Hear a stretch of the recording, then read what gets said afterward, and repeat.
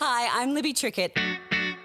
This is All That Glitters, my podcast where I sit down with the world's best retired athletes and explore the transition from the bright lights of competition to the real world. Today I sit down with former NRL player David Mead. Prince, the chase is on for Mead. What about the pickup? Have you ever seen a try like that? David Mead, you aren't a football player. You're some sort of magician. Nothing will beat that. Dave, thank you so much for joining me today.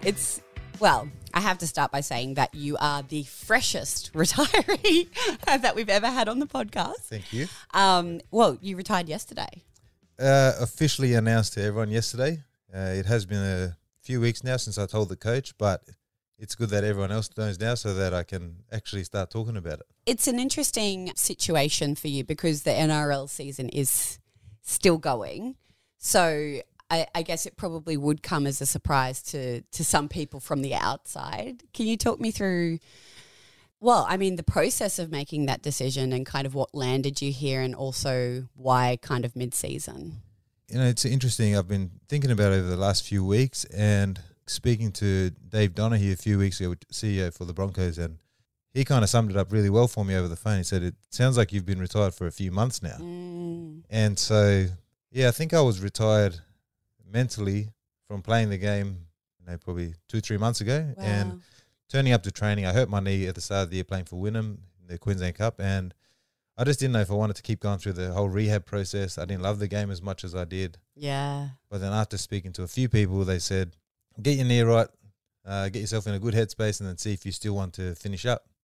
So I did that, played a few Queensland Cup games, played PNG, and that kind of felt like a grand final to me in a way.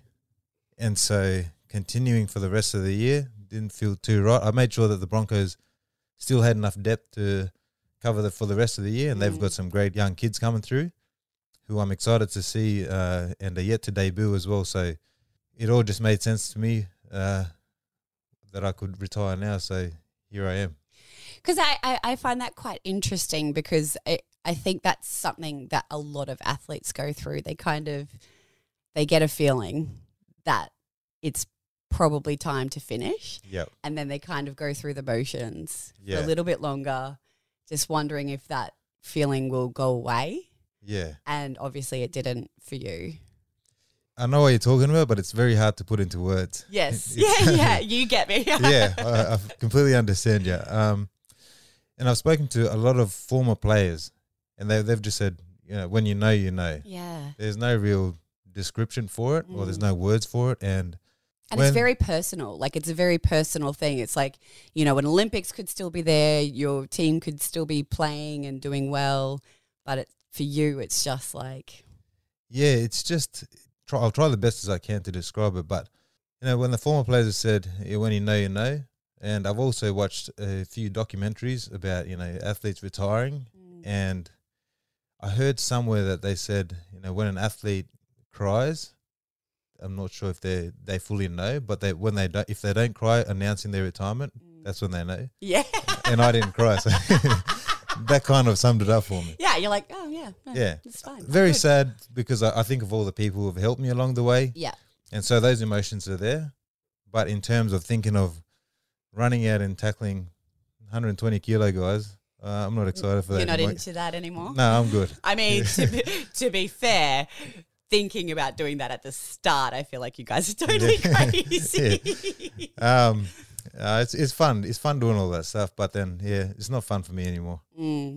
Is it the physical toll or the mental toll of training that kind of makes you go, ugh? It's majority mental. Waking up and looking forward to going to training and improving. And as you know, when you're at the top of your game and, when you're feeling your best, you just want to keep getting better and better. Yeah. And that kind of has slowly gone away for me since the start of the year. Getting an injury, getting past that. Normally I'm just like, all right, let's get this injury right. Be back in no time. This time I was kind of like, do I really want to keep doing this? Yeah. And because you don't want to make the sacrifices anymore. That's exactly what it is. Yeah. Yeah, and I enjoy the bag of potato chips here and there. Just dabble in some potato chips. Yeah, and I've on a Thursday, Friday, I want to have a soft drink. There's no guilt for that now. I just eat that and enjoy it. And so there's a lot of sacrifice that go into playing professional sports, and as you said, you don't want to make those anymore. So yeah, I've got a pretty good healthy lifestyle, and I'll be maintaining that, but I also want to indulge when my family's eating ice cream after dinner too. Yeah, exactly right. It's around that idea that, I mean, because you've had a career that has kind of moved you all over Australia, all over the world, and when you start to go, oh, I just don't want to have to, relocate or get up early, or like that was for me. I don't know what time you guys play or train, but that early getting up, thinking constantly about what you're putting into your body, how you're going to recover, what time you're going to bed. All of those are really important in terms of a healthy lifestyle and maintaining physical and mental wellness. But, if you slip up every now and then, it's not the end of the world. And I didn't have the perfect diet or nutrition playing the game. Could have been a lot better still, but now I'm just, enjoying myself. But in terms of the whole sacrifices and, making the sacrifice, training hard, making sure you do the 1% as extras, seeking for answers of ways to get better constantly, the desire wasn't there anymore. And I love the game. I just don't love being on the field, participating in it. Because when I told the coach, and then a few days later, I went and watched the Wynnum and Norths play on the sideline. I was just sitting on the sideline, and normally when you're on the sideline and you're missing out on games, you're like, man, I wish I was out there. Yeah. That was not there. I was like, geez, I'm glad I'm on the sideline. Yeah. Yeah, so that's kind of how I really knew. I mean, that's so interesting because I still feel deeply jealous of everyone who gets to race, like in swimming. Yeah. What do you think that is? I mean, it's a good question, Dan. Yeah. I don't know what it is. I still deeply miss it. I miss being super fit. I miss being the simplicity of it, like just focusing on swimming. Like that was a real joy, but I don't miss the training, and I can't imagine ever doing everything that I needed to do to race at that level. So for me, I'm not running into 120 kilos. Yeah. And hoping for the best. Yeah. Trust me, swimming would be a lot worse for me than taking 120 kilograms. Yeah, NRL players are notoriously bad at swimming. I remember seeing Gordon Tallis a million years ago at the Valley Pool when I think it was the Queensland team were coming in to do a recovery session, and you guys are not built for swimming. Nah. And a memory just came to mind as we said that. Actually, I put an Instagram video of me maybe 6 years ago. Yeah. Just reminded me to go back and delete it, I think. It was me doing the butterfly. My head did not come out of the water. I am literally going to get out of this conversation and go and search your Instagram now. So it's. I think that's such a powerful thing, though, when you have that clarity. How does it feel now that everybody knows? It's a huge relief. Yeah, relief's the key word that comes to mind. And that's what it felt like playing my last game for PNG as well. And now you were aware that it was your last game? I had a good idea, but I just didn't know if the club would want me to continue playing for the rest of the year. That was probably where my own the challenge will be for the rest of the year, whether the club would let me stop playing or want me to keep playing. But, it was a blessing from Kevy, our coach, that, he said, when you know, you know. He said, I've been in that position before, so I understand. And thanks for being a part of the club, and wish you all the best for the rest of the year. So what do you feel like? Do you feel like you've been gearing up for retirement? Like, do you feel like you've started to explore different avenues? Because the thing with NRL players, and, excuse me if I'm completely wrong and making massive assumptions, but you guys are on a pretty good wicket. You can just focus on NRL and playing for your team and doing all those sorts of things. So do you feel like you had to start exploring before you decided to retire, or do you feel like you've kind of like you have a plan in place? Yeah, well, for me personally, I've been pretty lucky that I've got some good people around me, both around the rugby league field, and my wife's pretty organised off the field, so That's helpful. It's very helpful, yeah.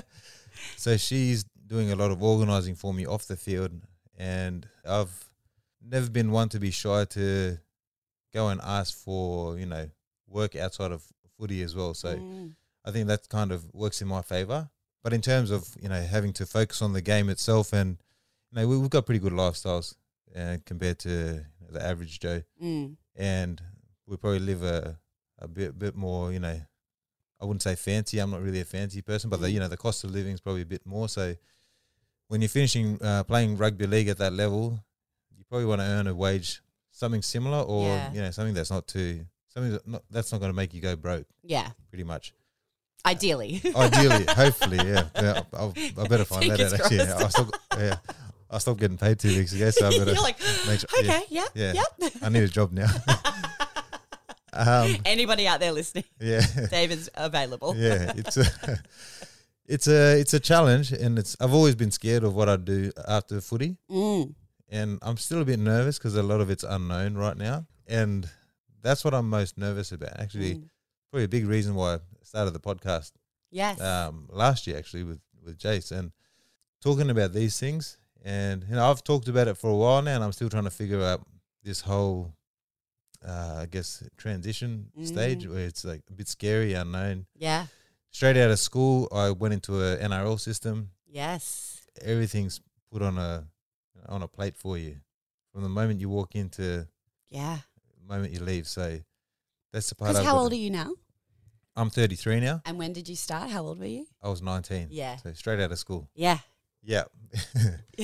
And so there's a lot. Yep. Yeah. Yep. I say yes very knowingly because I was 18 when I made my first Australian team, 27 when I left.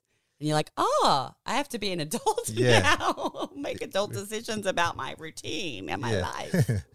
Pretty much. And I know a lot of guys who have finished up and struggled. And whether that's a part of belonging to a team or finding work that can still pay for the lifestyle that you've built up. And there's several things there. And so, but I consider myself lucky because I've got some great people around me who are putting some good plans in place. And I'm nervous, but I'm also excited for what's coming. Well, that's exactly right. It's, as you said, it's all an unknown, right? Like this is a whole new world that you're learning to kind of navigate. Yeah.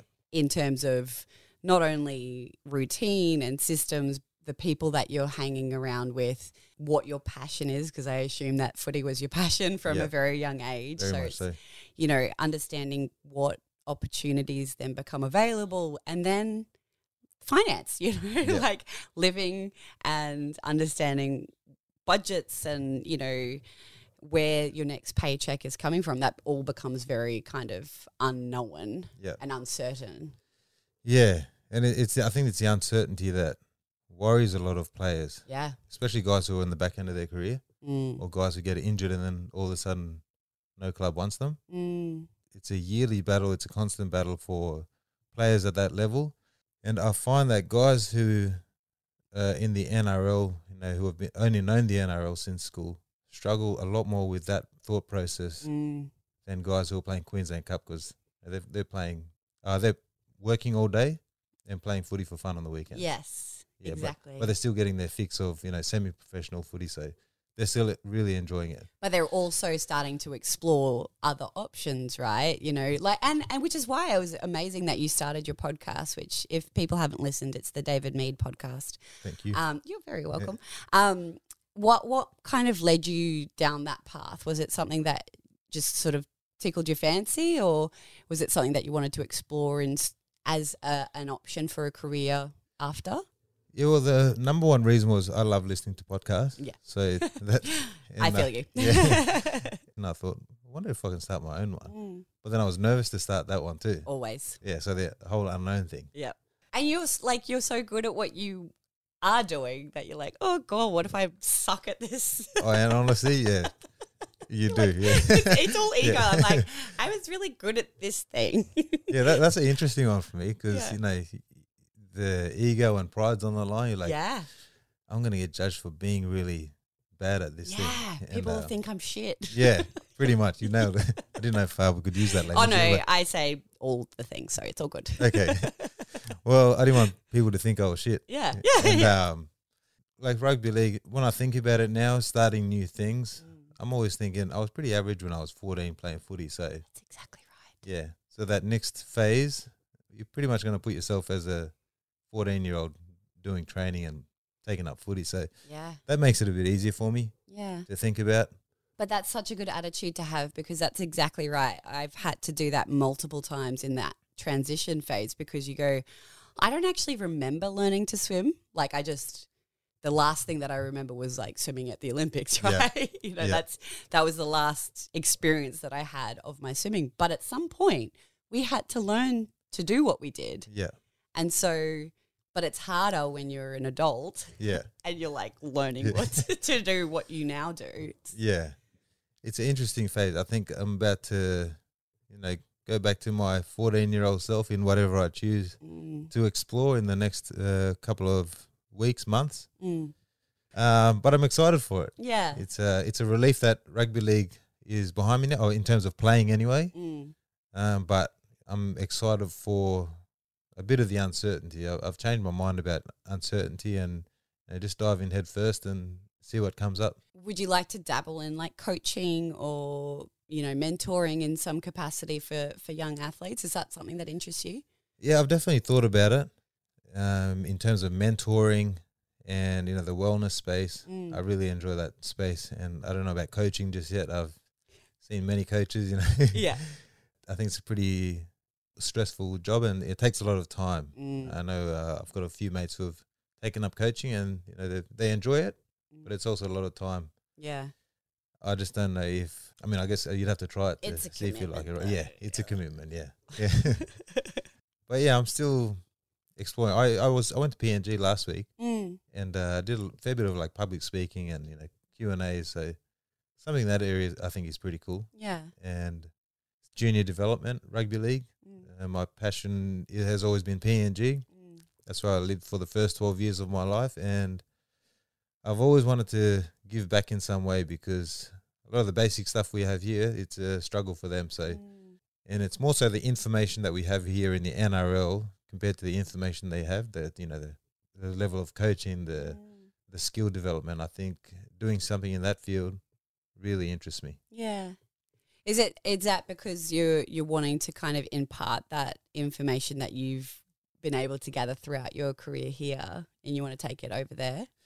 Yeah, and a lot of the times, you take it for granted sometimes, because that's just what you know, and you don't realize that the things you know other people find useful. Yeah.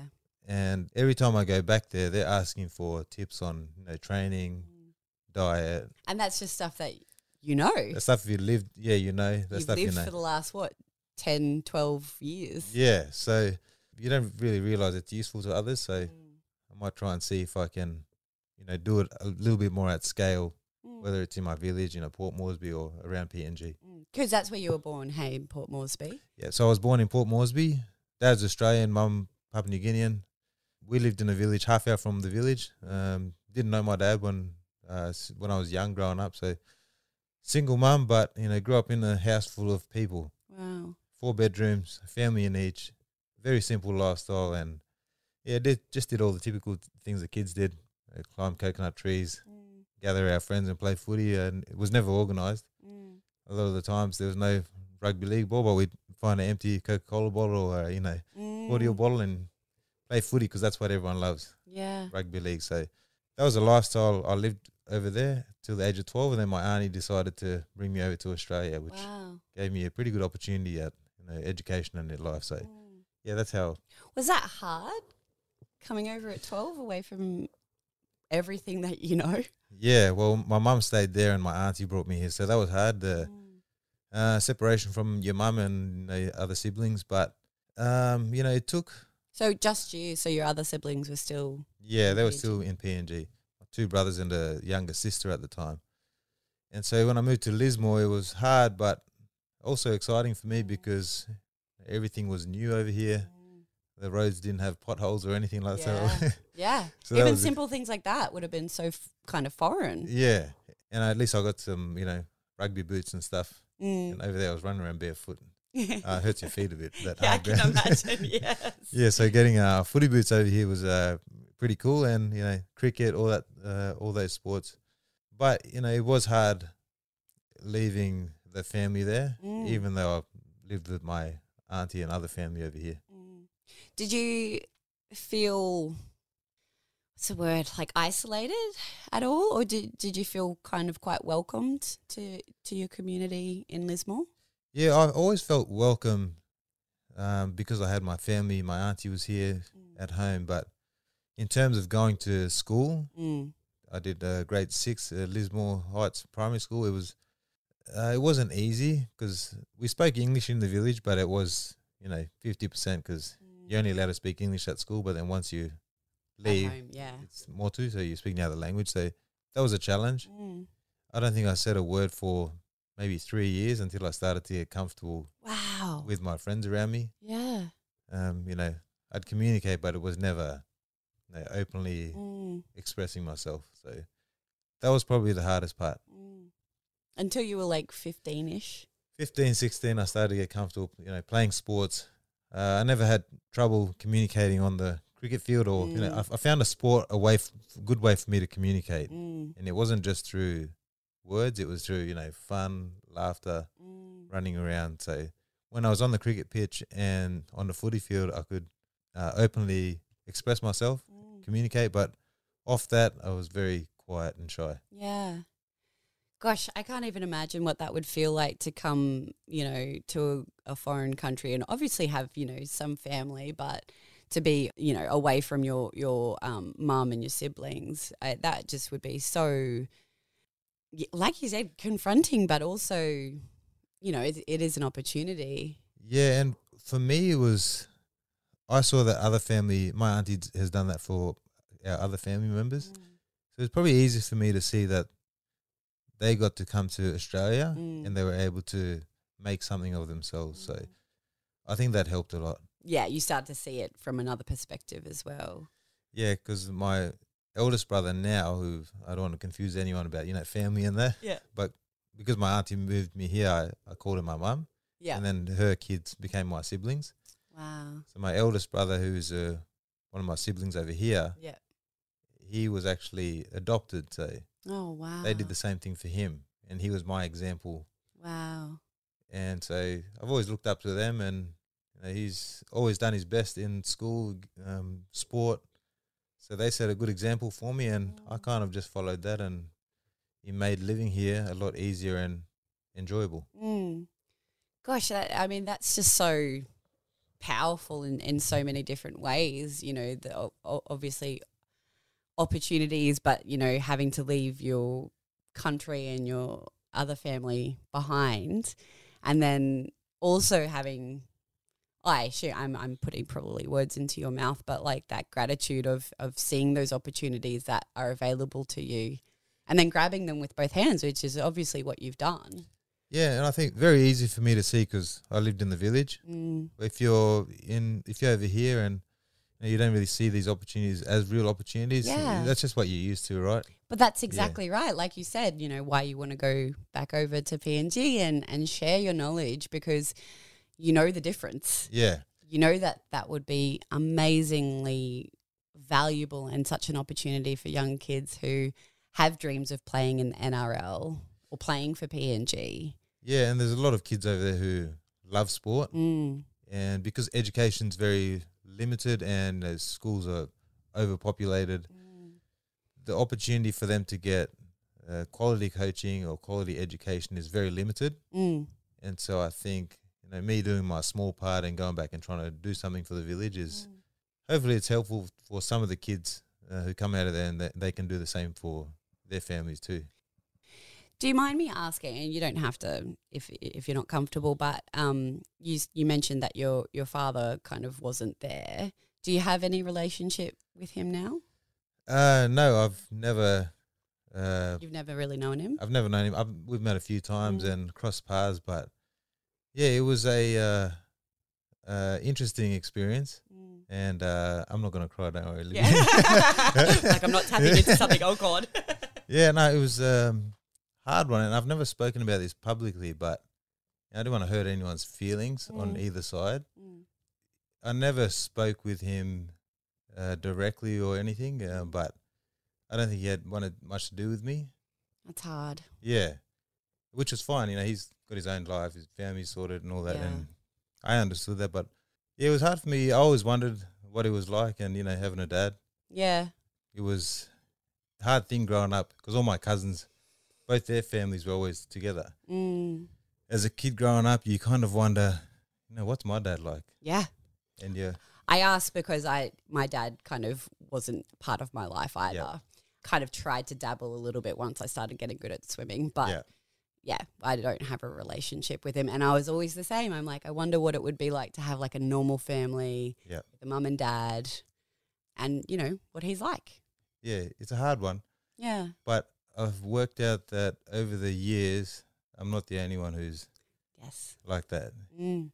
It's probably when I turned 18, 19 that I started to figure out that there's probably a lot more guys like me in my teams who were in that situation than having both parents around. But this is the assumption that I think a lot of people make, is that other families are all normal. Yeah, And what I've realized Yeah. also is that most families are pretty fucked in some way, shape or form. yeah, I agree, but I probably won't share that. On some level, there's a lot of stuff that goes on behind the scenes in other people's families. Yeah, I hear of those things and I realize that I've got it pretty good. Yeah, Yeah, totally. and But that's you coming back to the gratitude, right? Like, Yeah. it's a conscious thing to go, my family, my life may not be perfect, Yeah. but also I'm so grateful for everything that it is. yeah, and I think that, you know, having no dad and the whole family thing, every time I've gotten up to do a speech, whether it was birthday, you know, it's something to do with like support, having family support. I always cried. I couldn't help it. I never wanted to, but my lips start shaking and Yeah. heart starts beating. And your eyes just start Yeah, pouring. yeah. And it's happened every single time I've given a speech for PNG. Ever since captaincy and all that type of stuff. You're asked to talk a lot more, and then whenever it comes to talking about families and support, I've always just cried. And I think at the whole the dad thing, I think that's probably got to do with it. And I'm going to see a therapist from now on just to get all these things out of the way. So. How does that feel like, talking about going to see a therapist? Because it's such a taboo topic that nobody wants to kind of discuss. Yeah, it is quite personal. I can understand why, but I've been around guys who are someone who's been in the SAS. These are the elite of the elite. Guys who are out, fighting in Afghanistan and all that. They recommend therapists. Yeah. And I've got a close mate who's seen one, and he's dealt with a lot of past things. So it'll be interesting for me to have those sessions. And I've heard that a lot of good comes from it. So I'm looking forward to it. Yeah, look, digging through personal trauma is loads of fun. Yeah. No, but it is. Having been someone who has done a lot of therapy in the past and seen multiple different psychologists and counselors and done lots of those sort of personal development stuff, I highly recommend it. Yeah, and I think talking about it like this, hopefully opens up someone's eyes to going and seeing one. So what I was going to say is that people listening and hearing someone who is from footy, the big burly masculine sport, we 120 kilo men running at each other. Yeah. Like, people assume that you don't have issues and you don't have things that you need to work through. And the reality is that it doesn't matter who you are or what walk of life you've come from or what experiences you've had. We all have stuff that we need to work through. Yeah. Whether that's around value or identity or ego, there's lots that people need to navigate. And more often than not, we need a professional's help to navigate those things. Yeah, I think you've nailed it there. It's, in terms of rugby league, you see on TV guys are out there pushing each other, fighting, all that type of stuff. It's a pretty aggressive sport. Deep down in the locker room or stretching in the gym, these are babies driving trucks. Yes. That's such a amazing way of putting it. Yeah. And it's a whole healing process too for a lot of guys. You know, a lot of guys were in my situation, one parent or no parent. So that's what makes the team so great, being in a team environment, because even though there's a lot of banter and stuff, there's also a lot of care and support that goes into it. And guys slowly over the years they start to open up, and as soon as you realize that you're going through something similar, you start to open up. And I think there's a healing process in that too, even without the help of the therapist or psychologist. I couldn't agree more. It's a really powerful thing to be able to be vulnerable with. Yes, in a professional setting, 100%. That's really important and vital for a lot of people, but also just being seen and heard and understood and resonating with other people is incredibly powerful. Yeah, and I think one of the words used there, being heard, it's something we try to practice at home now with Tennille and I. We try to make sure that we hear the other one out, because I'm always solution orientated. Yeah. You're such a man. You're like, I'm going to fix it. Yeah. If there's a problem, got the solution. So now we've got this thing where she'll prepare me first before she goes on her rant. She's like, I just need your listening ears. I don't want solutions. And listening ears. I love that. Because if there's a problem, I've got the solution for it straight away. And it's taken years for us to get to that point. And I think being in a sporting environment, I don't know, maybe it's just because I've gotten a bit older and I'm listening a lot more than talking. But that's something I'm trying to put into my life now. And I think having kids helps that as well. So yeah, because how old are your kids? 3 and 6. Yeah. So they're... Well, the listening ears was a dead giveaway. Yeah. Listening ears on. Yeah. So it's... it's outside of the whole career transition and stuff. I'm constantly trying to learn to create a good household, because, and I think, having the no dad part of growing up. I was going to ask, like, how does that feel now? Because you obviously didn't have that father figure growing up. I mean, you probably did have other male role models in your life. I'm sure you did. But, that particular dad figure. And now that you're a father, that must be complicated. It is. And I try to simplify it as much as I can. I look at them go and, they're playing or, we're reading books before bed and that. And I look at them both and go, and this is nothing against my dad, my biological dad. I've got nothing against him. I don't blame him for anything. I've moved past that. Yeah. But I look at them both and go, man, I'll never leave your side. Yeah. Yes. Yeah. And so that's, when they fall asleep and it's all peaceful, you're not annoyed anymore. And you're particularly in love with them when they're all quiet. As soon as they're lovely. asleep. Yeah. They're the best things. As soon as they wake up, why'd you wake me up? Yeah. Yeah. And so I look at them and go, man, I will never, ever leave you. And you guys want to go play at the park? Let's go kick the footy for 4 hours. And so I think that I'm going to take a positive from my upbringing, and so I apply it to these two kids' life. But at the same time, making sure they're not too spoilt little, things. Also, running around expecting everything. It's so hard. Yeah, it is. Tennille always tells me that I try to say, no, don't give them lollies. Don't get them what they want at the shops. As soon as we go to Woolies, Coles, they're getting everything from the front counter. Yeah, my kids, like I'm very much the same. I'm like, I need boundaries. We need structure. We need routine. And my almost 7-year-old, she's like, I'm just going to have some sushi with some soda water. I'm like, who are you? Why are you so bougie? Like, don't be a dick. Like, oh God, I've become one of those parents. Yeah. But yeah, I understand what you're saying as well. Yeah, and the 6-year-old, he's starting to get pretty clued on with everything now. So he's pushing the boundaries. Oh, man, they push boundaries. I reckon that's one of the hardest things as a parent is like, wanting to create boundaries, wanting them to push on boundaries because you don't want them just to blindly accept everything because I think that creates boring people. Yeah. But like, the constant boundary pushing is really tiring. Yeah, it is. And we're still looking for solutions. Yeah. I'm still looking for solutions. Same.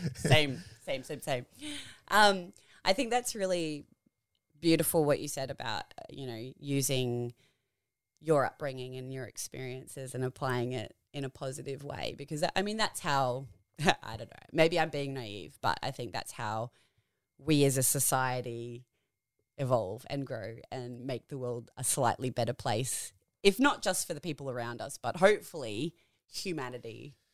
Yeah, for sure. And I always think about vulnerability, and I've spoken to Walshy, my and he's like he's our welfare officer, and he tells me my job as a welfare officer is to, as soon as the boys walk in the door, they've got masks on.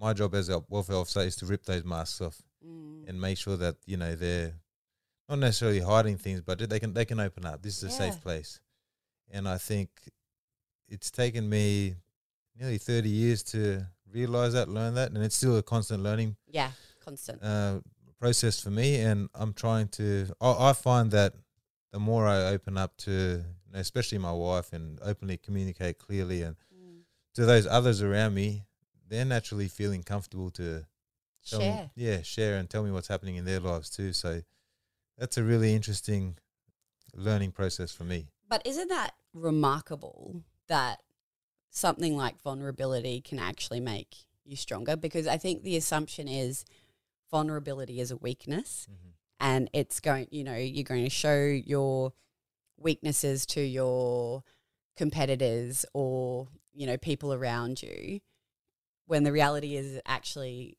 unites a team, or it unites a relationship. It helps parenting to be able to be not perfect and go, but we can do this together.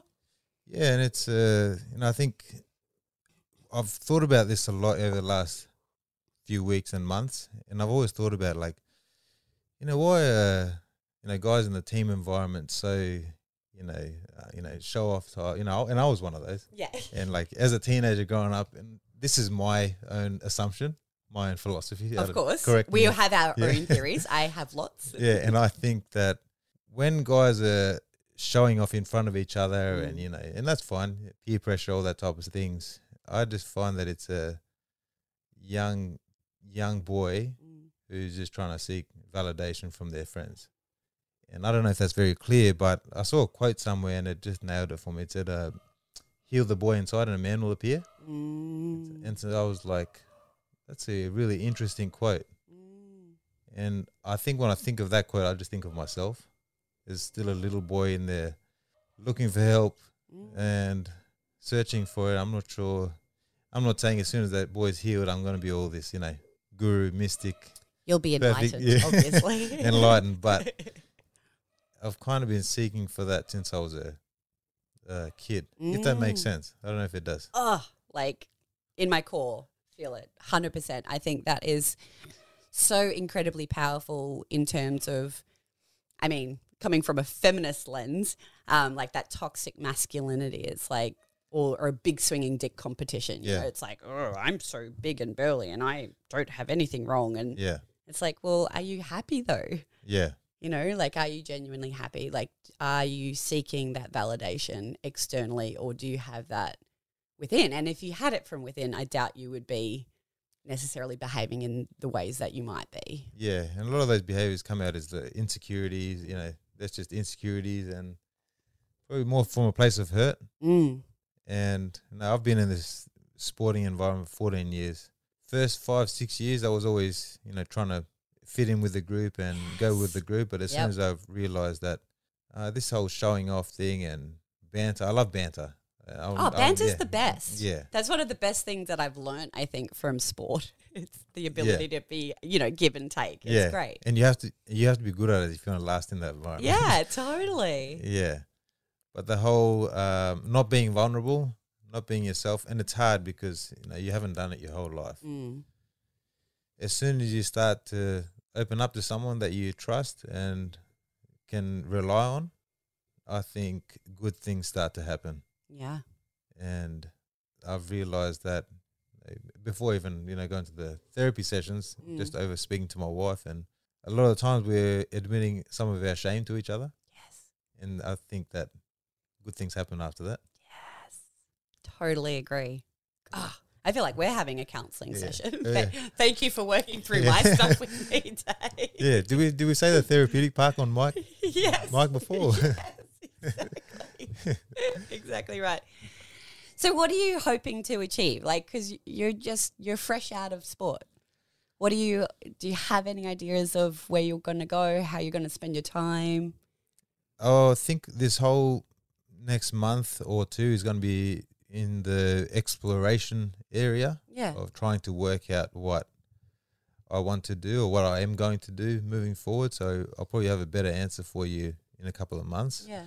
But I've always wanted to do something for PNG in the junior development stage Amazing. for rugby league specifically, because that's the field that I've known, and it's something to do with improving the state of our village as well. I think there's a lot of good things that can happen there, and there's a lot of people doing good work there. Yeah. I just want to be a part of that community to contribute as well. So It's also understanding how you can contribute, because I think that was one of the things that I found most difficult in that really early phase is like, I know I have skills, like I know I do. I know that I have passion and dedication. I have energy, like shit, but how do I, where do I put it? Where do I put all of this? Yeah, I know exactly what you mean, because that was part of the whole being scared of going to the next part. How do I put into place what I've learned from rugby league? Yeah. And so that's part of my exploration phase that I'm going to go through now, and finding the right people to work with, and there's some good people there who are helping me do this. So I think I'm just going to enjoy the next 4 to 6 weeks. Yeah. Kick back a bit, and have a glass of red or two on a Thursday night while watching the footy. I think that'll be nice. Yes, I love that. And we'll see in a few months where it leads to. So I have 2 more questions. One, it's something that I ask everybody because it's the thing that, like, I mean, this whole conversation has been very interesting, don't get me wrong. But one of the things that I find very interesting is, like, from your perspective, what was the thing that you were most proud of that maybe nobody else knows about? I think there's probably not one particular moment that I can think of, but I think learning how to deal with the ups and downs of the games, that's probably the most valuable thing that's probably the thing that I'm most proud of. But actually, this is a good one. I think being named 18th man to miss out on the game each week, that's a very hard thing to handle. You're named 18th man, you've still got to prepare like you're playing, but you know you're not going to. There's a slight chance. So, and a lot of frustration can come from that. And I've spoken to guys who have been in that position multiple times, and there's only a couple of guys that go through this. Not everyone does. Yeah. 18th man for 8-10 games can be frustrating, and it can break you.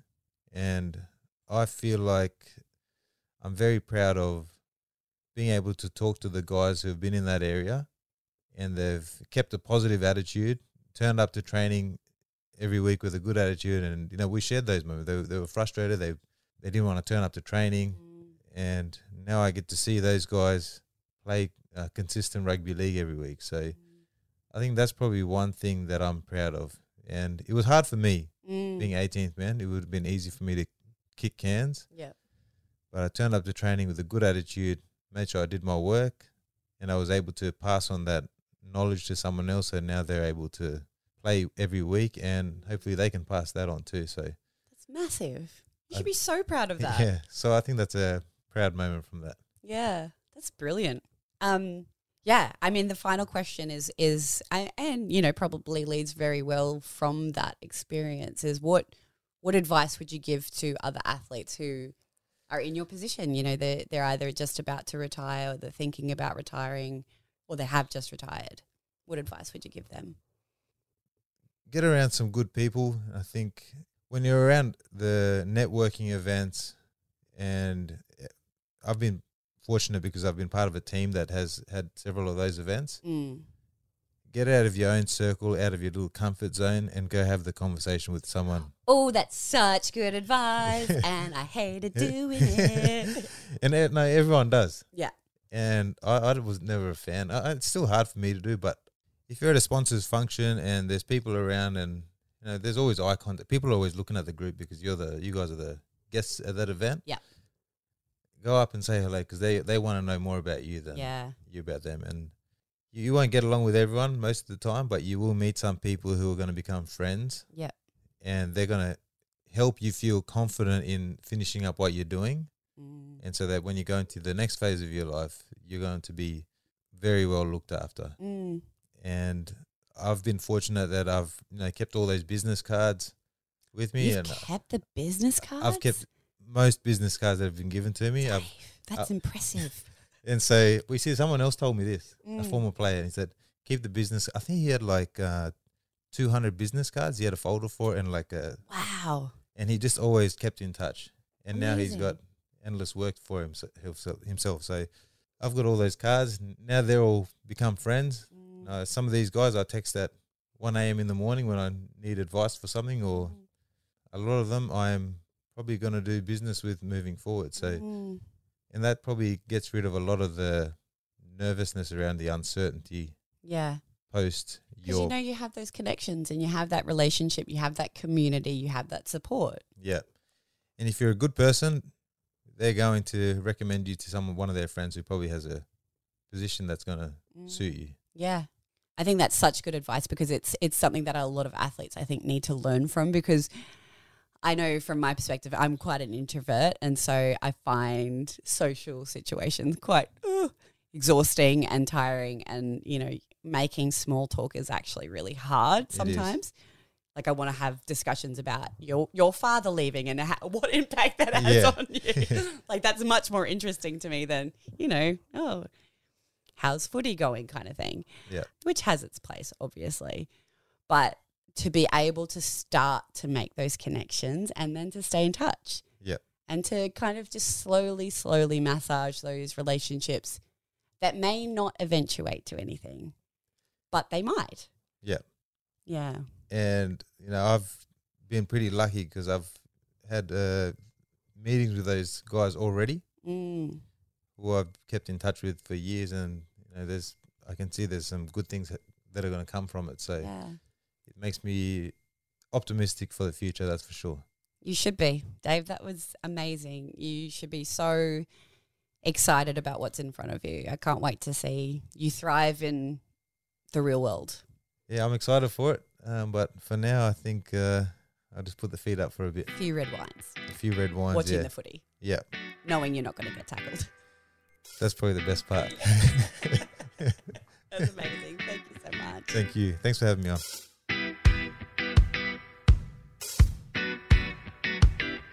Thank you so much for joining me this week on All That Glitters. It's so nice to be able to talk to people who have the ability to share their vulnerabilities and, you know, talk about their life experiences in such a powerful way. And I don't know. I mean, it's always amazing to be able to have those really deep and meaningful conversations. But when it's in the context of a former footy player, you know, who used to have people running at him for a living, I find it really just so incredibly powerful. And I get really excited about the next generation of people coming through, because we're able to have really meaningful conversations that you can relate to and resonate with and feel seen and heard. And you go, oh, someone like David Mead has had that experience too of, you know, growing up without a father, or, you know, having parents who divorced, or feeling isolated because they've moved across the world to a different community. I feel it felt like a counselling session for me. So as always, like, subscribe, share, rate, review, please. That would be amazing. We are releasing fortnightly now, so we can't wait for the next few guests that we have coming up. Some really exciting people. But if you do have any ideas, make sure you DM me at All That Glitters Pod. Otherwise, have a lovely couple of weeks and we'll talk to you soon.